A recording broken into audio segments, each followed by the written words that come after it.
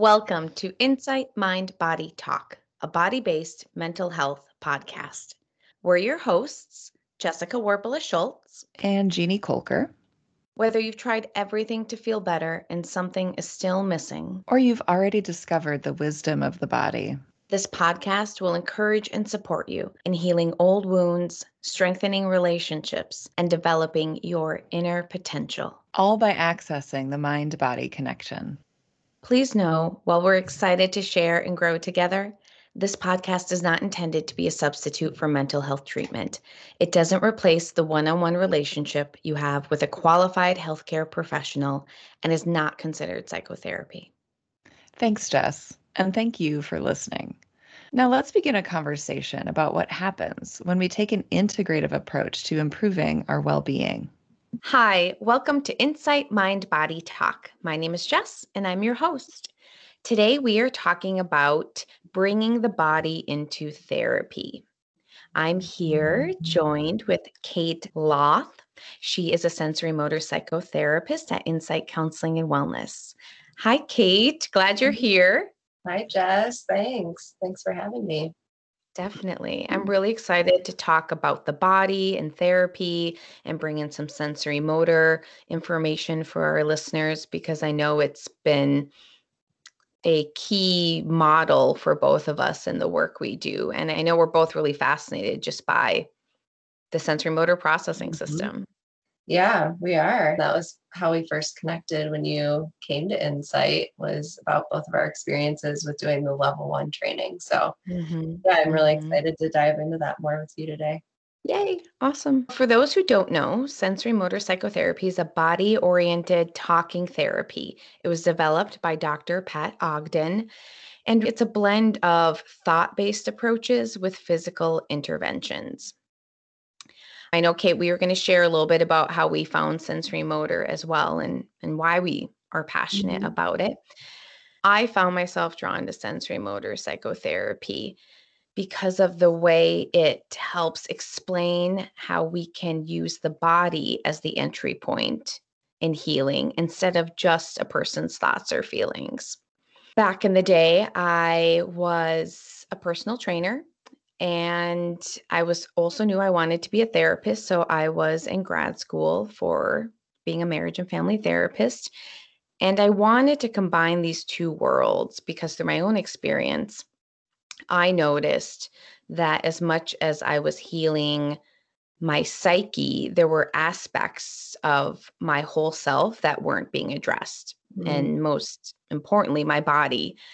And I thought that exercise and personal training and this sort of fitness industry would address those concerns. And in some way it did. I've talked about in previous episodes how much weightlifting and cardiovascular work has changed my system's ability to respond to stress, to tolerate distress, to become stronger.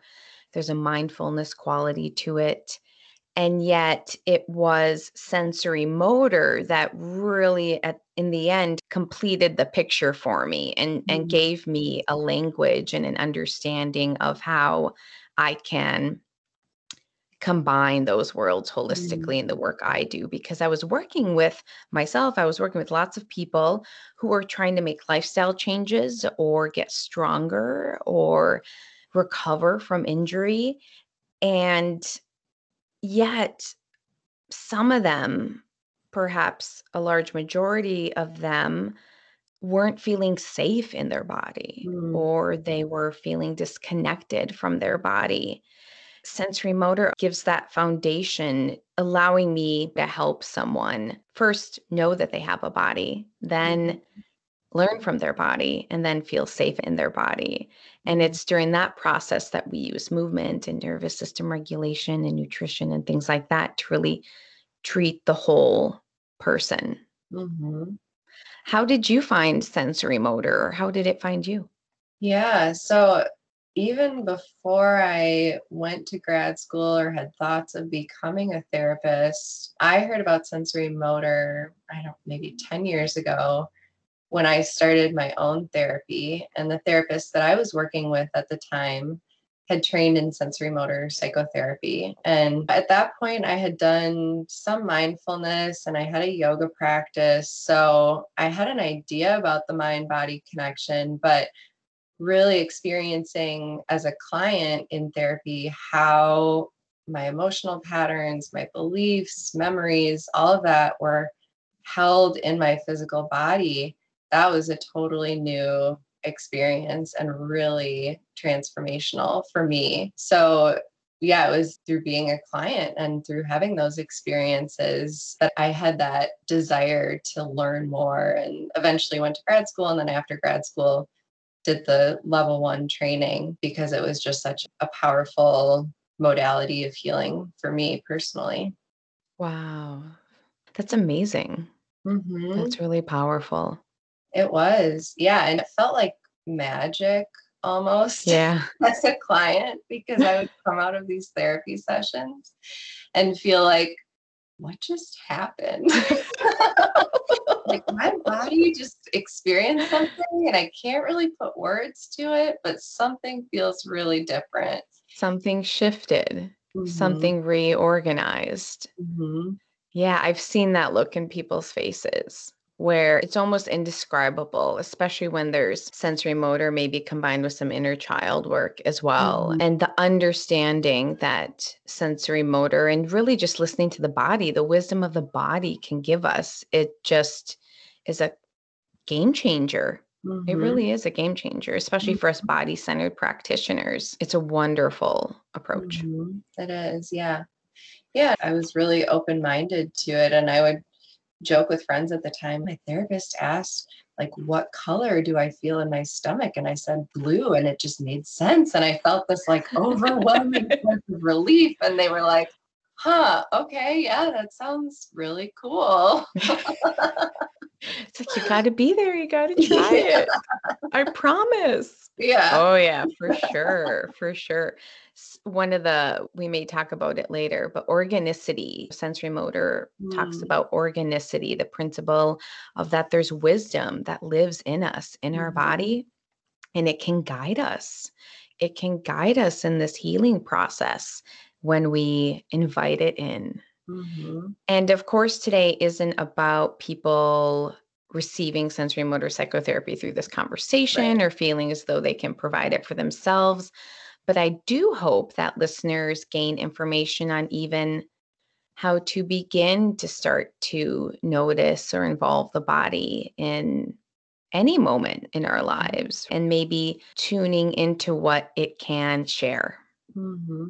and that Mm-hmm. it's possible that it is sharing often and maybe Mm-hmm. we're just not listening. Yeah, if we slow down and pay attention. Yeah, exactly. Sensory motor psychotherapy, I want to give a quick rundown. When did it start? Where did it come from? In the 70s, Dr. Pat Ogden, at that time, she wasn't a doctor, but she was working as a tech and a yoga and dance teacher in a psychiatric hospital.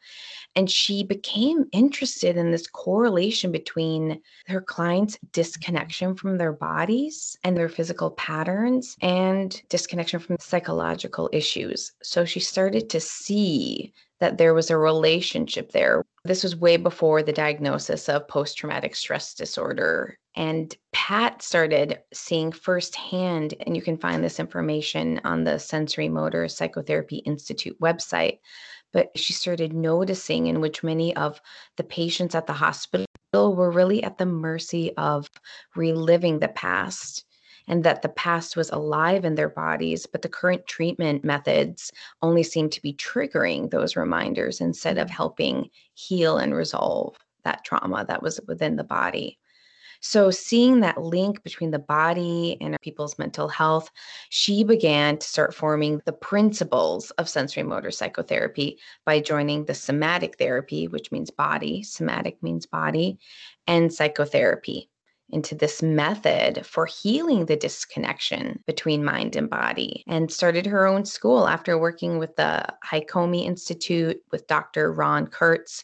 She founded her own school, again, Sensory Motor Psychotherapy Institute, where other therapists are trained on how to help reintegrate the mind and body. We don't say integrate because it was once integrated. Mm-hmm. We were once whole in that capacity. It's just through life events and through trauma that there's a disconnection. And so how can we reintegrate that mind and body? Mm-hmm. Fascinating stuff. Again, today is just us talking about why we love it, kind of stuff we use, giving, sharing, spreading the word about this interesting model. But if you want to learn more, you should Google Pat Ogden. She's just a wonderful teacher. Yeah, she's really a master. Kate, can you share with us a little bit about the foundational principles of sensory motor so that our listeners have a better understanding of where we're coming from? There are 4 principles that are the guiding values of sensory motor psychotherapy: organicity, unity, nonviolence, and mind, body, spirit, holism. Organicity, which you mentioned earlier, actually, which is honoring the intelligence and the wisdom of the body. It's trusting that all humans tend towards growth and healing. Every person has the inherent capacity to grow and to change. As a therapist, this means creating a condition, creating that safe relationship for clients to find their own answers, to trust that clients can guide their own healing process. The therapist is not the healer. A lot of people who believe, well, if I go to a therapist, they'll heal me, or otherwise, why would I go? But really, the therapist's job in this regard, at least, is to create that context or that container in which the client can trust and heal from within. Absolutely. Yeah. And that actually is a good segue into the next one of the principles, which is unity. Unity acknowledges that we're all interconnected and we're all interdependent, valuing the collaboration, that collaborative therapeutic relationship. Me as a therapist, you as a client, there's no hierarchy there. We're humans that are relating. The next one is nonviolence. More broadly, that means the therapist has an attitude of non-judgment, that there's no criticizing or pathologizing or giving advice. It means observing the client's experience with curiosity and compassion. You know, the therapist is not pushing an agenda or challenging in a way that feels threatening to the client. Which is a really good point. If things shift, it's really the client's safe space to allow whatever unfolds in the session and for the therapist to hold that with compassion. From this lens of understanding and compassion and organicity. It's not coming at it through a critical lens. It's really understanding the inherent wisdom or best intention of how the client is making choices or behaving or thinking, and realizing, seeing how every person has the inherent capacity to grow and to change. Definitely. That's absolutely true. And the last principle is the mind, body, spirit, holism. That means acknowledging the mind, body, and spirit are constantly interacting, and they all make up our experience as humans. So sensory motor psychotherapy values the body as the primary source of intelligence and information and change, but all significant mental, emotional, and spiritual experiences are registered in the body. Agreed. Jeannie and I talked about that maybe even in our first or second episode, that traditional Western model of medical or managed care treatment is we treat the body here, we treat the mind over here. But where is that whole self, whole person approach, honoring how you cannot have one without the other, and that they will show up together? I want to share with our listeners a video of Dr. Pat Ogden speaking to, does sensory motor psychotherapy treat trauma, or does it treat attachment issues? And before we listen, I want to explain a couple of the key words she's going to be using.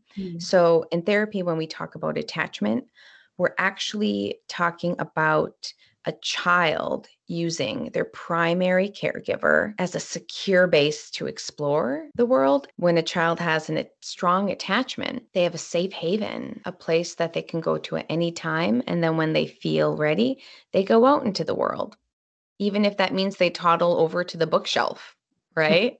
And then maybe the dog walks by and spooks them and they come right back to mom. That's practicing secure attachment. I have this safe place to go to. So she'll talk about attachment issues or attachment disruptions in this video.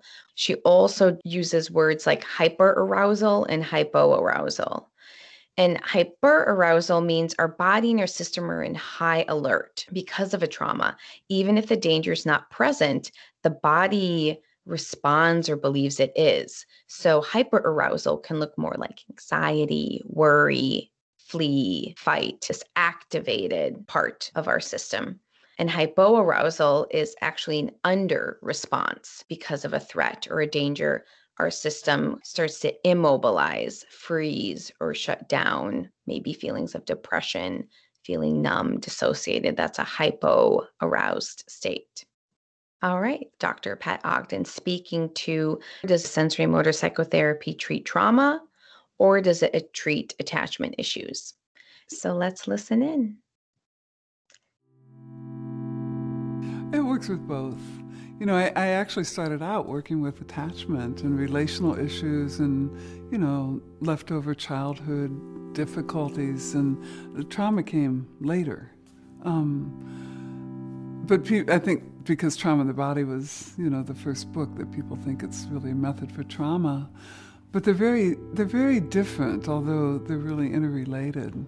So, you know, with trauma, there's often dysregulation in the nervous system where people get either hyperaroused or hypoaroused, and there's all this work with animal defenses, you know, like fight, flight, freeze, and, you know, feign death response, that people develop habits of responses in those defenses that we have to, you know, work with and develop more flexibility among those defenses.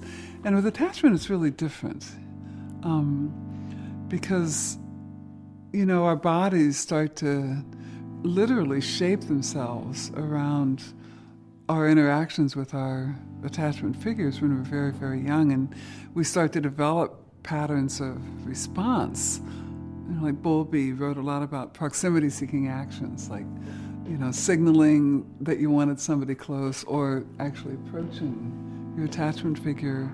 And for kids who've had difficulties, even if it's not abuse or trauma, those difficulties can be pervasive in their lives, and they can have trouble in relationships when they get older, you know. So we work a lot with just reaching out, and, you know, because adults and children, they'll reach out in different ways depending on their confidence that their attachment figure will respond to them in the way that they need, you know. So, like, somebody might reach out like this and say, well, my attachment figures, you know, they kind of expected me to be independent, so they don't have that full reach. And we look at how the beliefs, you know, from the childhood live in the body. Like if someone grew up thinking they have to perform to be loved, their body might be mobilized, you know. And if somebody grew up thinking that, or feeling that they didn't have quite the right kind of support, the body would have different patterns. So we work with those leftover wounds from childhood, even when they're not experienced as, you know, life-threatening. And those trauma and attachment, they always overlap. So, you know, everybody's had trauma, whether they're traumatized or not, and everybody has attachment issues. So we'll work with both. The way that I think of it, and a lot of the infant researchers write about this, is that those early patterns really show up in the movement of the body. They don't show up in an autobiographical verbal memory, but those patterns start very, very young. And you can see these procedural organization of action sequences even in infants, and you know, they can constrain possibilities.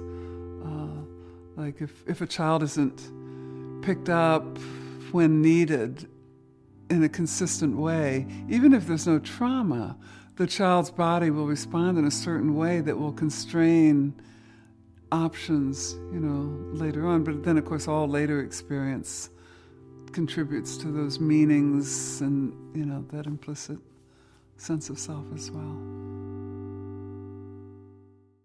After hearing Dr. Ogden speak on trauma and attachment, Kate, I don't think we can talk about bringing the body into the therapy room unless we first discuss trauma, not just thoughts and feelings, but within the body, within the whole system. Mm-hmm. I would explain trauma as an event or a series of events. It could be a real threat, like being in a car accident, or it could be a perceived threat where someone is threatening you and you don't know if they have the ability to hurt you, but it feels like they do. You're sensing that threat is real. And it's overwhelming to your system, your body, your mind, and some response happens in an attempt to survive, in an attempt to keep a person safe. Janina Fisher, another sensory motor psychotherapist, says, "We now understand that trauma's imprint is both psychological and somatic. Long after the events are over, the body continues to respond as if danger were ever present." Yeah, trauma shows up in the body, it shows up in our emotional state, it shows up in our cognitions or in our thoughts. In the body, it can look like changes in your heart rate, changes in your breathing, changes in digestion. It can be chronic pain or tension from muscles tightening. It can be numbness. Long term, it can have other impacts on the body. There can be nightmares or real physical disorders that can result from these patterns over time. It's important to know that, because it helps us address trauma and look at how can we help people be healthier, not just mentally, but physically. And to address, you use the word depathologizing, which just for anyone listening means helping us realize it's not us. Like, this isn't just, oh, I'm anxious, I have anxiety, there's something wrong with me. It's no, these life events happened and now they're causing these symptoms. Trauma survivors have symptoms. Right. Yeah.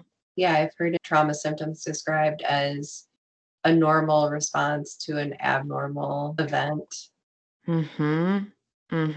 Completely. And I think we'll get into that in a little bit, actually, talking about how our brain responds and our body responds to trauma, and that it's so natural. All of these survival responses we have are because our brain and our body are taking care of us and are so fast. One thing I would add is our body and our nervous system perceives threat before we can cognitively process it. Our body is responding to the threat from the lizard brain. We're not responding in choice. I love, Jeannie and I talk about it, but I really like saying it in every episode in case if this is the only episode you ever listen to, just so you know, these survival responses, we do not choose for them to happen.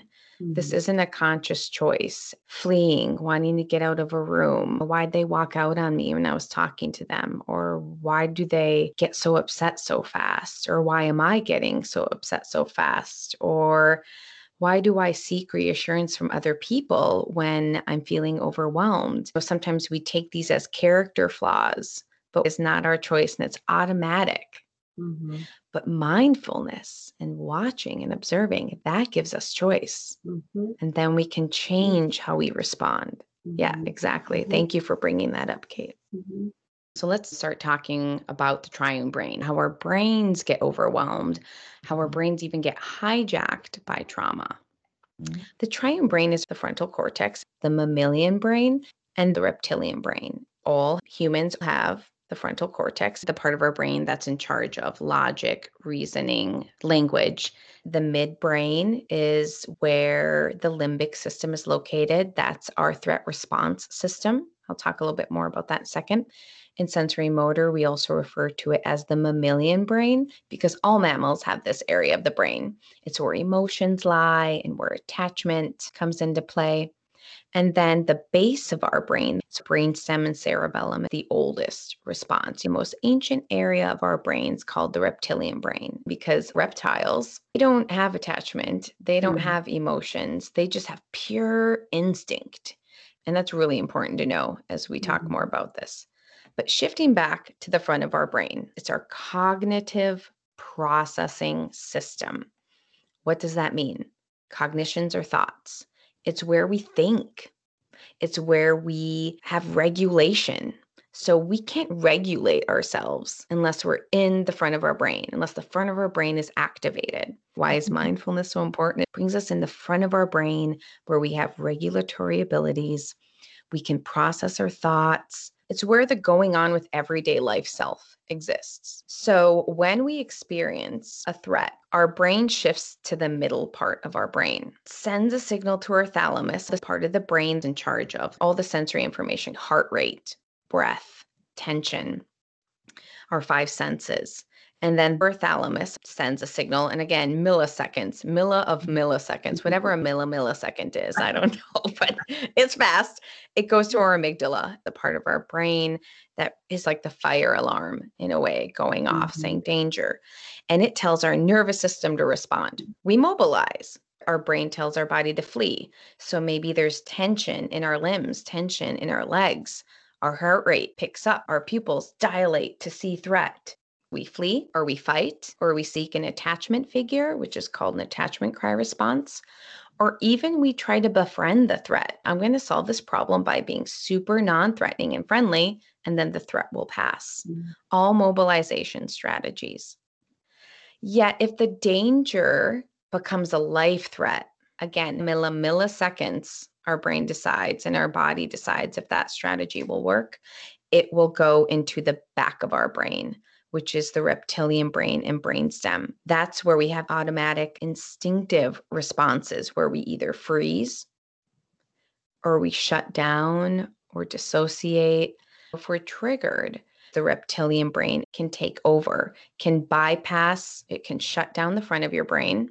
So often when we're living in the middle of our brain or in the back of our brain, we have a hard time being mindful and feeling connected to our body. And part of the work we do as sensory motor therapists is to help someone process the trauma through the body. And if we can address the trauma that lives in the body, we can get back to the front of the brain where we have regulation, where we have regulatory abilities, we can process our thoughts, emotions. It's where the going on with everyday life self exists. I'm just thinking oftentimes people who experience trauma might not have a memory of the event because the prefrontal cortex shuts down. And that's part of the survival response of getting through a traumatic moment often is your body responding in a way, your brain responding in a way that you don't remember the event because that's your brain's effort to keep you safe is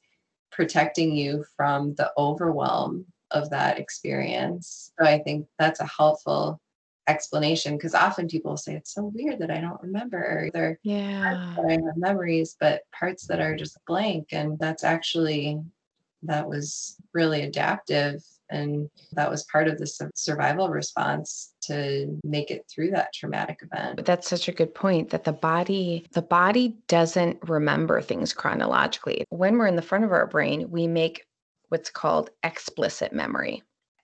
Explicit memory is the memories we remember.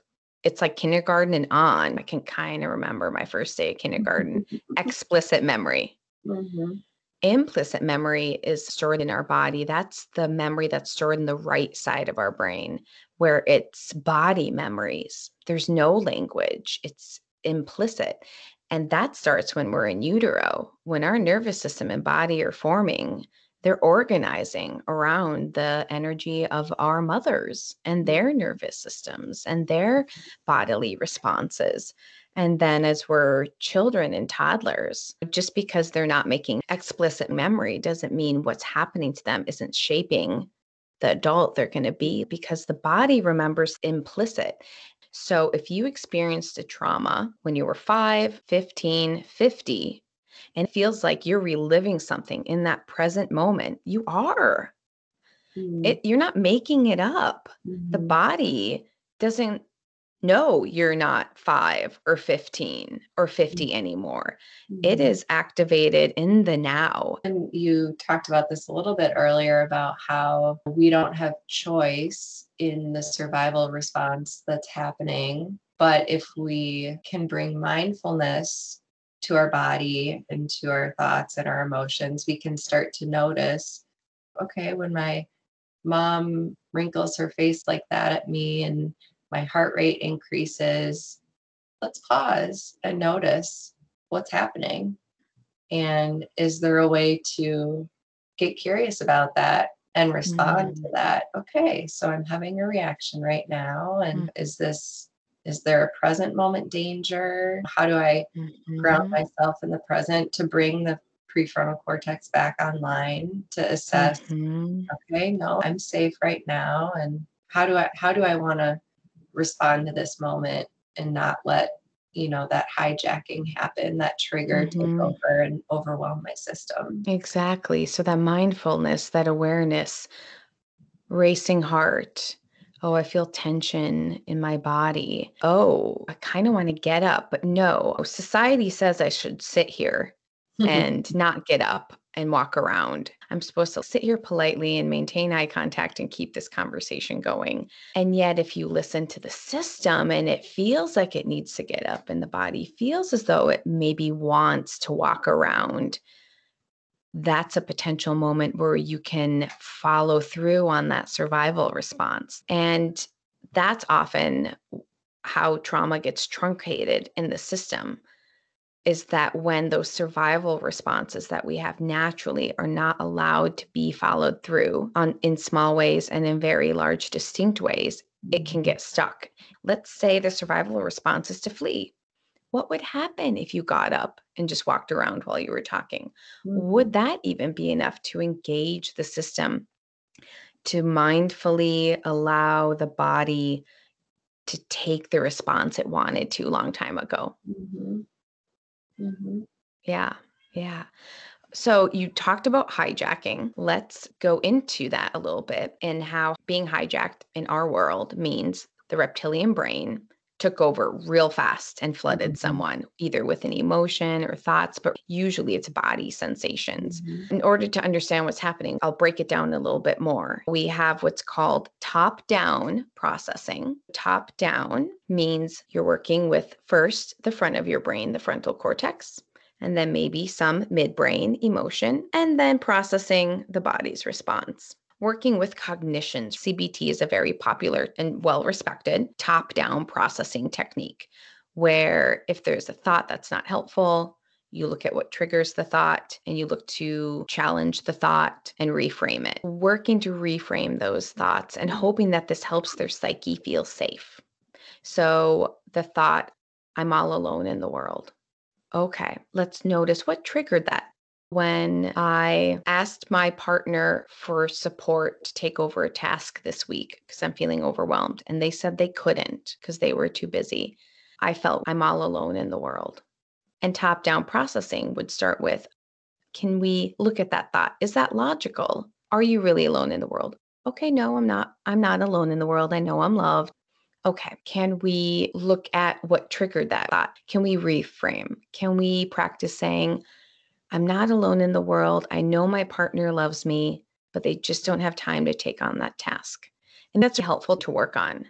But what it doesn't do is doesn't acknowledge the body's response. A lot of traditional talk therapy does top down processing only. And the way we bring the body into the therapy room is sure we do top down processing. Yeah, makes sense. We use that when it's appropriate.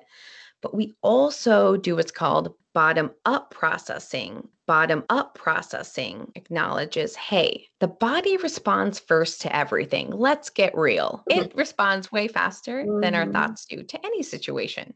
There's a reason why we at the last second catch ourselves and don't trip over a box that's randomly on the floor. The body already noticed it. and then told your brain, hey, look at that box right there, do something about it. And then we responded, all automatic. So when we work with the lower levels of the brain, the base of the brainstem and then the midbrain and the limbic system, and how these influence our emotions and cognitions, we can start to see how our physical behaviors and actions create the foundation of our mental actions. So our body's experiences are shaping our emotions and thoughts.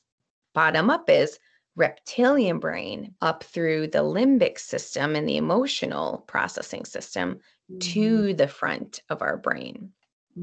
What do you think, Kate? Totally. This is a key concept in sensory motor. And also one where our clients are sometimes like, whoa. Well, to go to your example from the top down processing. So say a client comes in and they're like, I feel totally overwhelmed and alone. I asked my partner to help me out and they said, I can't, I'm too busy. I can't take on that task. How would you approach that from a bottom up perspective? Great question. So I'm going to close my eyes. You can't see me, but I'm closing my eyes. I think I'm closing my eye instinctually to see what my body would feel like in that moment. More than likely, I would pull it back even a few beats before that. If I'm asking for a request for help, I'm probably already feeling overwhelmed, most likely. I'm probably already in the middle of my brain or even in the base of my brain where, depending on what was happening, if I'm feeling overwhelmed, maybe I'm even teetering in freeze a little bit or a little bit of sympathetic activation. So perhaps my heart is racing and there's tension in my body, but I'm feeling stuck. I would just create awareness of how did I even feel before the request was made?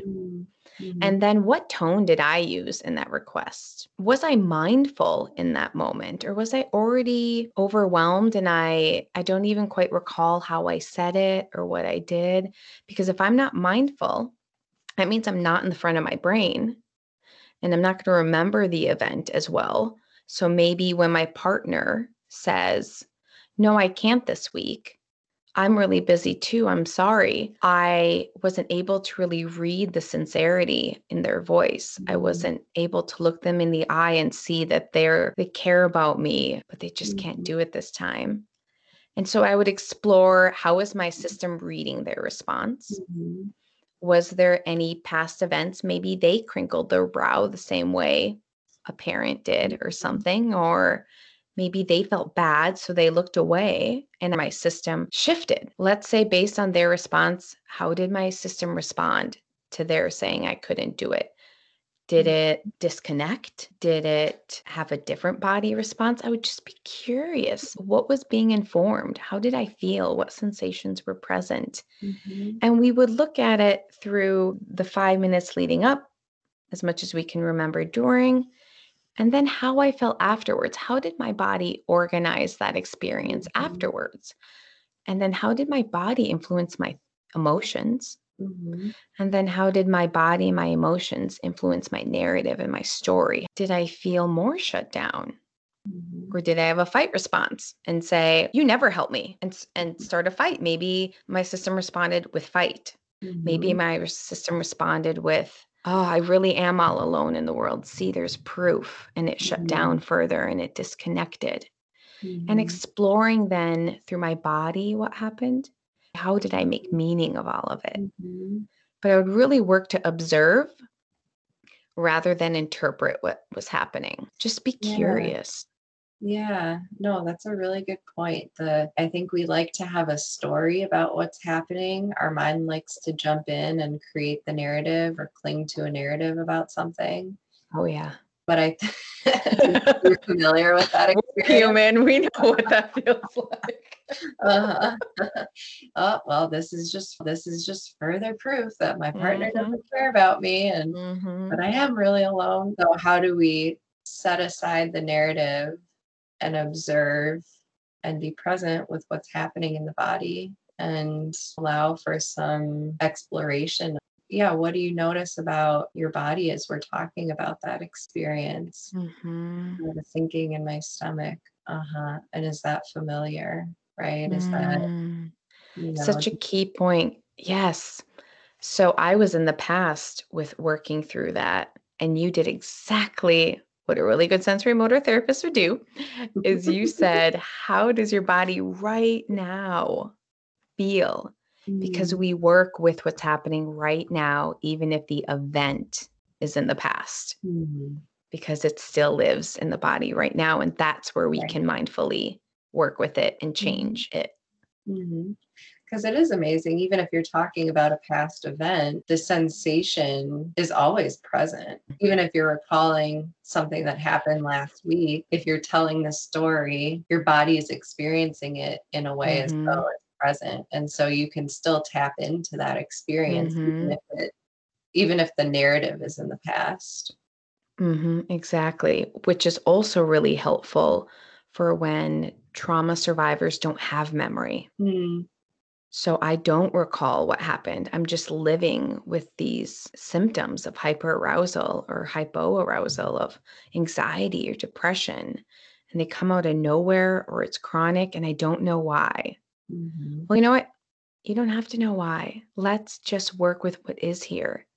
We don't mhm, have to rehash the past. And while mhm, that can be really helpful for some who perhaps need a safe container to tell their story safely for the first mhm, time, or to work with their body and the story safely, that's not necessarily how we need to pursue every mhm, moment in therapy with the body. mhm, We can, as we just talked about, we can mindfully process bottom up in therapy. We can mindfully process bottom up on our own in our own time. But when we feel triggered, or as we've called it, hijacked, that's when it automatically happens to us, when it just happens without our permission and we're flooded. I think I've told you this before. I had a hijack experience when I was co-facilitating a conference. I was in my professional self. I'm feeling good. I'm happy with the day. And I started walking down the steps, and suddenly I was brought to tears, and my body just needed to go cry because a smell hit me. And I walked behind. See, it's even alive in my body right now. Like, I can feel my throat changing. I can feel my face get flushed. I'm very tingly in my legs. And yeah. And this smell, just like my husband's grandfather hit me, and we had lost mhm, him within that year. He's really special to all of us mhm, for so many reasons.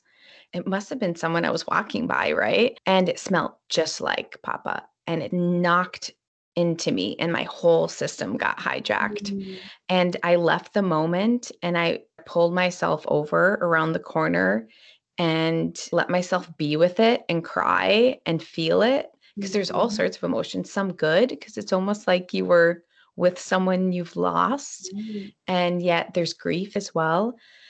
And let it run through my system. And having that understanding of what was happening mhm, was really helpful versus being really confused and perhaps even overwhelmed by it. mhm, So that's an example of when our brain and our body take over without us even understanding mhm, what's going on. mhm. Our frontal cortex gets shut down when we get hijacked. I just want to say that I love that you shared that story, the personal Mm, story, and thank you for sharing that because I think that's such a beautiful example of how psychoeducation, how educating ourselves about what's happening allows for some relief, right? It's okay. I yeah. know what's happening right now. I don't need to be scared or avoidant of what's going on. I can allow this to happen. And that you gave yourself the space to do that, that Yeah. you didn't just say, "Well, I'm at a conference and I'm in professional mode and I can't cry. I need to keep going and push through this," but you really gave Mm, yourself a moment to be present with that experience. And my guess is then it moved through you, right? You allowed that to be processed and you felt those feelings and then you went it on. did. Yeah. Yeah. I think that, yeah, it's just, it really highlights how if we are mindful of our experience and we can slow down it allows us to fully process. And a lot of times we're going through our day and it's, oh, there's some feeling there. Oh, I don't have time. I need to respond to this email, or I need to get to this meeting, or I need to pick up my kids or whatever. There's a sense of urgency that we don't have the time to pay attention to that. But what you're saying is really, it took a few minutes to pause and to allow yourself to cry. And I was still pretty mindful. When we're truly hijacked or triggered, the front of our brain gets shut down. Why? To preserve energy for survival. And that's why when people say, I know I'm supposed to breathe deep, but I don't remember to do it when I'm overwhelmed. I know I should meditate, but meditating is not going to work. Why don't all these front brain based strategies work when I'm triggered? Well, because you don't have access to your front of your brain at that moment. So what can you do for your body first? How can we connect to the body? What we want to do, for example, is just observe, like you're talking about with curiosity. In therapy, we learn new actions, new resources, new ways to regulate, so that when we are overwhelmed in those moments, we have something to go to that helps us get back to the front of the brain. And that's a lot of the work I do in sensory motor psychotherapy with my clients, is building enough resources so that we can even get to the front of our brain where those cognitive interventions work. And that's the goal for everyone. Anytime we do that kind of work, from small moments, small events in our lives, to traumatic experiences or chronic or complex trauma.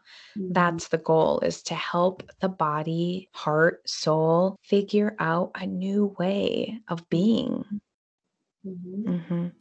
All right, Kate and I are going to pause here. We're thankful to be sharing this information with our listeners, and we're excited to have you join us again next week, where we continue our conversation about bringing the body into therapy. I have really enjoyed having you here today, and I can't think of anyone better to help share this information with our listeners. Thank you, Jess. I always learn something in our conversations, so I really appreciate taking the time to do this. Thank you again for joining us on Insight Mind Body Talk, a body-centered mental health podcast. We hope today's episode was empowering and supported you in strengthening your mind-body connection. We're your hosts, Jeannie and Jess. Please join us again next week as we continue to explore integrative approaches to well-being. Until then, take care.